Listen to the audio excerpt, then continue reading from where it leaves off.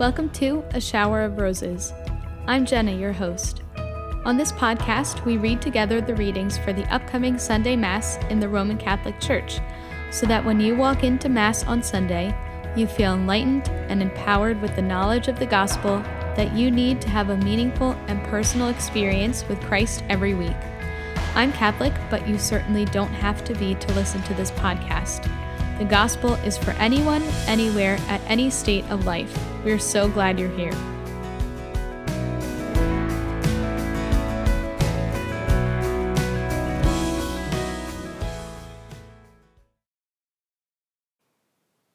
Welcome back to the podcast. I am so happy that you're joining us this week. It's really such a blessing to be able to share the gospel with you for this 32nd Sunday in Ordinary Time. We're coming to the end, friends. Year C is coming to a close.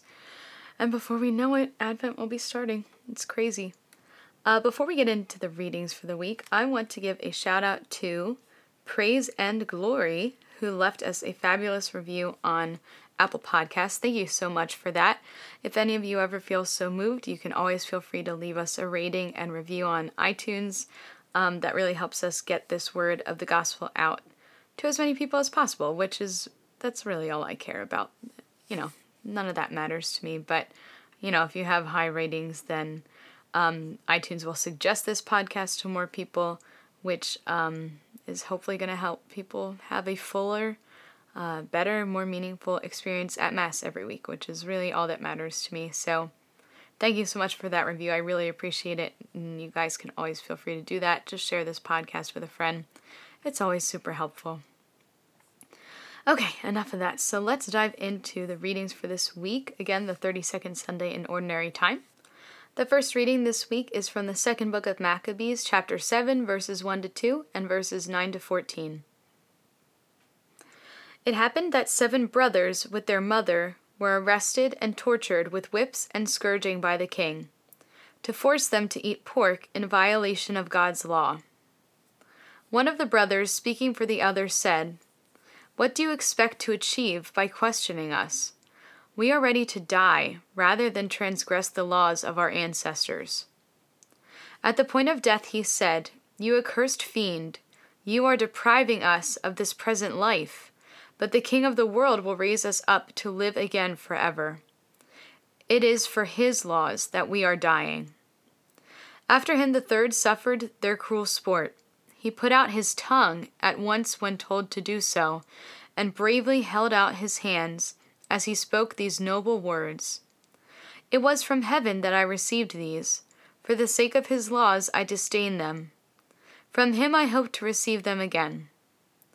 Even the king and his attendants marveled at the young man's courage, because he regarded his sufferings as nothing.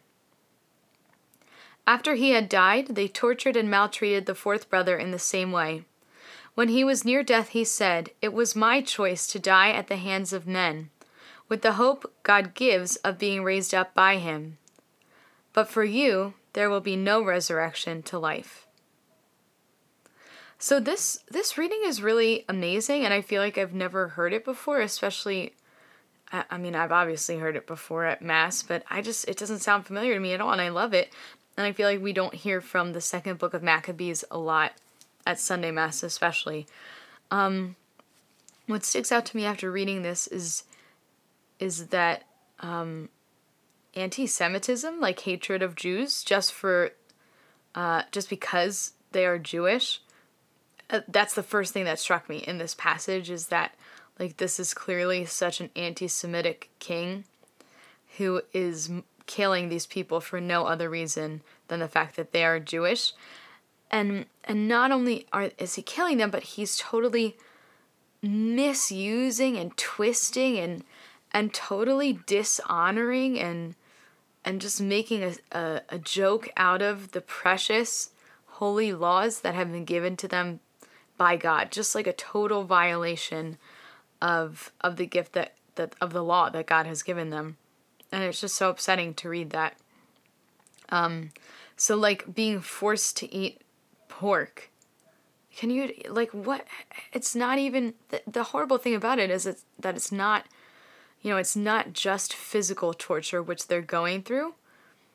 It's it's spiritual torture. This is like spiritual warfare at its finest, that this king would use the beautiful Jewish faith against these people and force them to do something just for sport, just for show, to eat pork, which is a total violation of, if you were, a devout Jew in this time, pork is not part of your diet. So to force them to do that, I mean, if there's any like vegetarians or listening or people that, are allergic to a certain food, imagine being forced to eat that and then people like laughing at you and just making like a total mockery of you while you're doing it. It's just disgusting.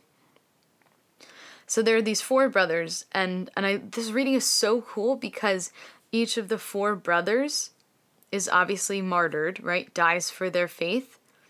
But each of them handles it in totally his own way, right?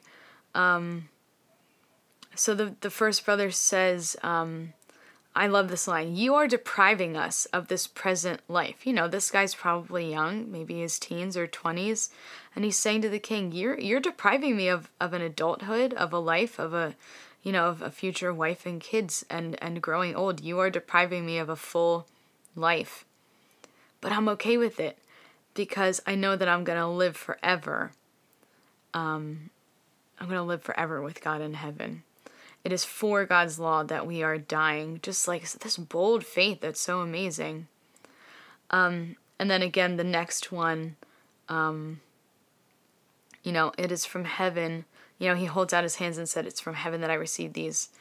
And I hope to receive them again." And it's and it says the king and his attendants marveled at the young man's courage because he regarded his suffering as nothing. Like, the boldness and the bravery of these men really makes the king and his attendants stop in their tracks and they pay attention to the fact that these guys are really, nothing is gonna make them give in. They're not going to succumb to this, and they really are willing to die for their faith. So then the last brother is tortured in the same way, and he makes it clear. He says, "It was my choice to die at the hands of men." Because, again, he has this belief that he will be raised up to life again. I think it's really rare. I don't think we hear a lot of stories, especially in the Old Testament, about martyrs. We hear about it a little bit in Acts, and we know about, the apostles being martyred from church history. But I think it's really rare that we read about a martyr in Scripture. And so I got a lot out of this reading. I hope you can take away that, number one, that theme of how anti-Semitism was just as alive in the Old Testament as it is today. And number two, that God is calling us to be bold for our faith and to stand up and to not succumb to pressures like this that these men have suffered.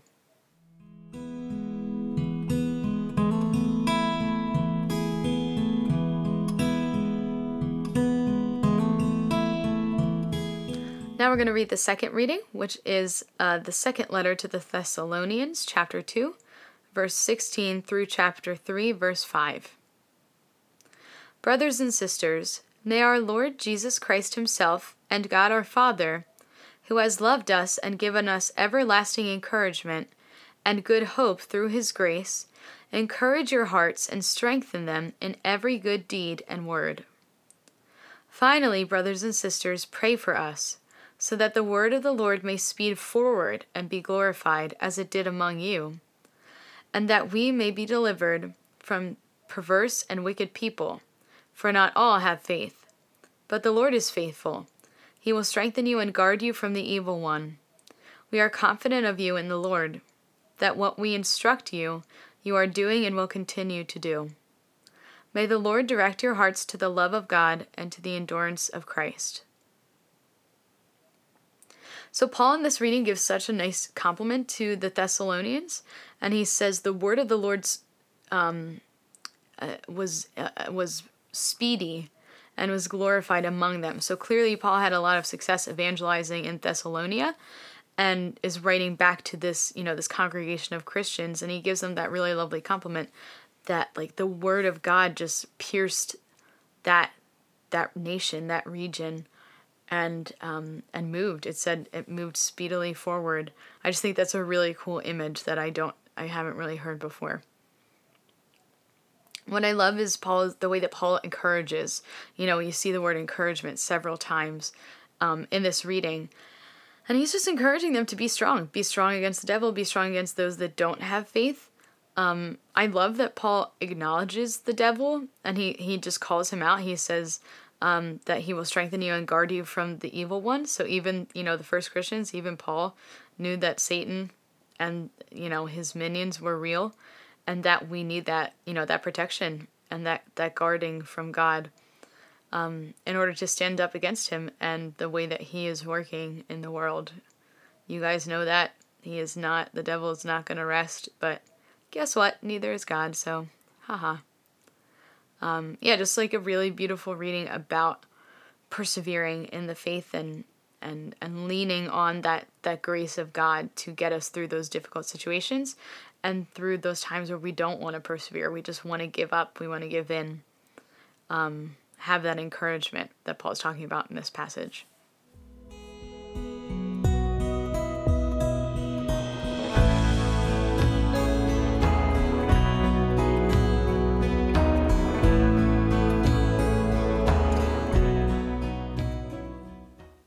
The gospel this week is from Luke chapter 20, verses 27 to 38. Some Sadducees who deny that there is a resurrection came forward and put this question to Jesus, saying, "Teacher, Moses wrote for us, if someone's brother dies leaving a wife but no child, his brother must take the wife and raise up descendants for his brother. Now there were 7 brothers. The first married a woman but died childless. Then the second and the third married her, and likewise all the 7 died childless. Finally the woman also died. Now at the resurrection, whose wife will that woman be? For all 7 had been married to her." Jesus said to them, "The children of this age marry and remarry, but those who are deemed worthy to attain to the coming age and to the resurrection of the dead neither marry nor are given in marriage. They can no longer die, for they are like angels, and they are the children of God, because they are the ones who will rise. That the dead will rise, even Moses made known in the passage about the bush, when he called out, 'Lord, the God of Abraham, the God of Isaac, and the God of Jacob.' And he is not God of the dead, but of the living, for to him all are alive." Oh my gosh, this passage is so good. Okay, so first of all, who are Sadducees? Sadducees are Jewish aristocrats who kind of acted as like liaisons between the Jewish people and the Roman Empire. They were very wealthy and high up in society. The weird thing about the Sadducees is that they only accepted, this is according to the footnotes of Matthew chapter 3, it says that they only accepted the Pentateuch, so the first 5 books of, Jewish scripture, or what we call the Old Testament. That was all they accepted as canon, as scripture, and as law.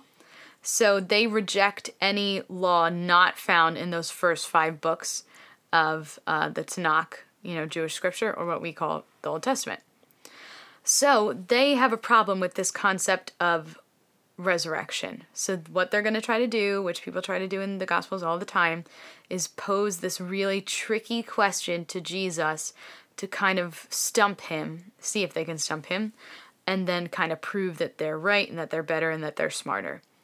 Jesus, as always, is going to prove that he is the smarter one, and he always does this by giving a totally unexpected answer. Like usually, this is kind of a yes or no question. And that's always the type of question that people try to pose to Jesus. And he always answers it with a neither, but. And so we're going to see that in this passage. I just love how clever Jesus is. So here's the riddle that they pose to Jesus. This is a hypothetical situation that a man and a woman are married, but they have no children, and the husband dies. According to the law of Moses, according to Jewish law, it's now the responsibility of the husband's brother to marry the wife and to bear children for her. And the reason for this is so that you can, carry on the male's legacy and the male's, family name and family legacy. And so that becomes the responsibility of the brother that would have been, the wife's brother-in-law to marry her and to have children to carry out the family lineage. So, there's this woman and there's 7 brothers, and she marries one brother and then he dies, and then she marries the next brother and then he dies, and it goes through the whole list. She marries all 7 of these guys, and she never has any children. So all of them die, and then she dies, and the riddle is, who, according to you, Jesus, the resurrection, which they don't believe in, who would this woman be married to in this quote-unquote resurrection that you speak of? And so Jesus takes on the challenge, as always, and he says, this is really interesting. Those who are deemed worthy to attain to the coming age and to the resurrection of the dead neither marry nor are given in marriage. So this answer is totally something they were not expecting. He says, yes, the resurrection is a thing. If you are found worthy of the resurrection of the dead, aka, eternal life forever, you are neither going to marry nor be given in marriage. So like the woman is given by her father to the husband. That's like a big shock for people. And this, I think, is a big teaching of Jesus that most people don't know, or if they do read this passage, they're totally shocked that there's no marriage in heaven the way that we understand it and know it here on earth. And then Jesus explains why that is. He says, once you've died and resurrected, you are never going to die again. You're going to be as close to an angel as possible because you are a child of God. And so, when you take a marriage vow, you say, I promise to love you and be faithful to you until death do us part. You're never going to part in death again because you've already, humans don't die twice. You die once, and then, God willing, at the end of times, when everyone, when Jesus comes back and raises the dead and we're all united again, there's going to be no need for marriage, because think about what the purpose, of marriage is. It's threefold. Number one, the closeness and the union that a husband and wife share. Number two, companionship, partnership, right? And number three is, the openness to the gift of children. None of those 3 things are necessary in heaven and in the afterlife because we're already going to have the fullness of those things, right? So the closeness, everyone in heaven is going to be close. We're all going to be brothers and sisters, in heaven and with God, and you can't be any more close to someone than you will be in heaven.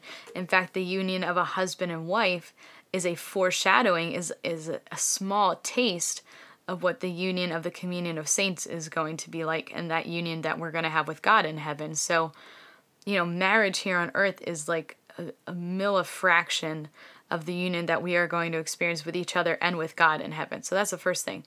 Number 2, companionship, kind of the same thing. You're never going to be lonely in heaven because you are seeing God face to face and just basking in that awesomeness and that love. So you're never going to be lonely.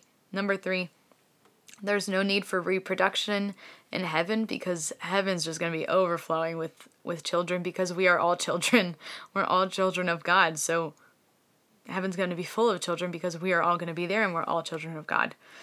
So the 3 reasons that we have marriage on this earth become obsolete in the resurrection and in the afterlife. So I hope that makes sense as to why Jesus says, he kind of drops this atomic bomb here by saying, there's no marriage in heaven. But I think it makes sense when you think about it. If we're not going to die ever again and we're seeing God face to face, and we're all united together in the communion of saints, then that's really all we need. That's all we need. And we are, if you are married here on this earth, your job is to get your spouse to heaven. St. John Chrysostom has this really beautiful quote where he says, a husband should say to his wife, I love you and honor you, And my goal is to spend this life in such a way that we are assured that we won't be separated in the next life.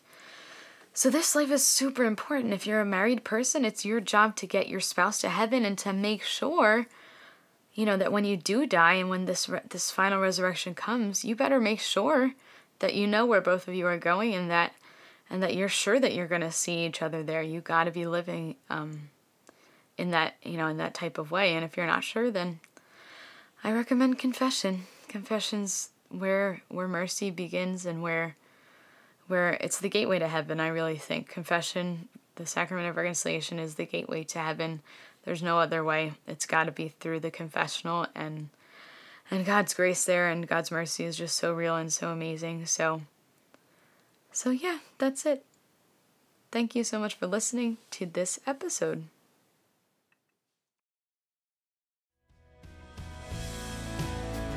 Thank you for tuning in to this week's episode. Please be sure to subscribe to the show so that you never miss an episode, and it would be awesome if you could give us a good rating and review on Apple Podcasts or wherever you listen to the show. Those ratings help us get this message of the gospel out to as many people as possible. You can follow us on Instagram and Twitter at A Shower of Roses, and like us on Facebook, facebook.com/A Shower of Roses podcast. You can also check out ashowerofrosespodcast.com for more information about the show, or to send us an email or feedback. We'll see you back here next Wednesday. God bless you and have a great week. Carry your word as you can.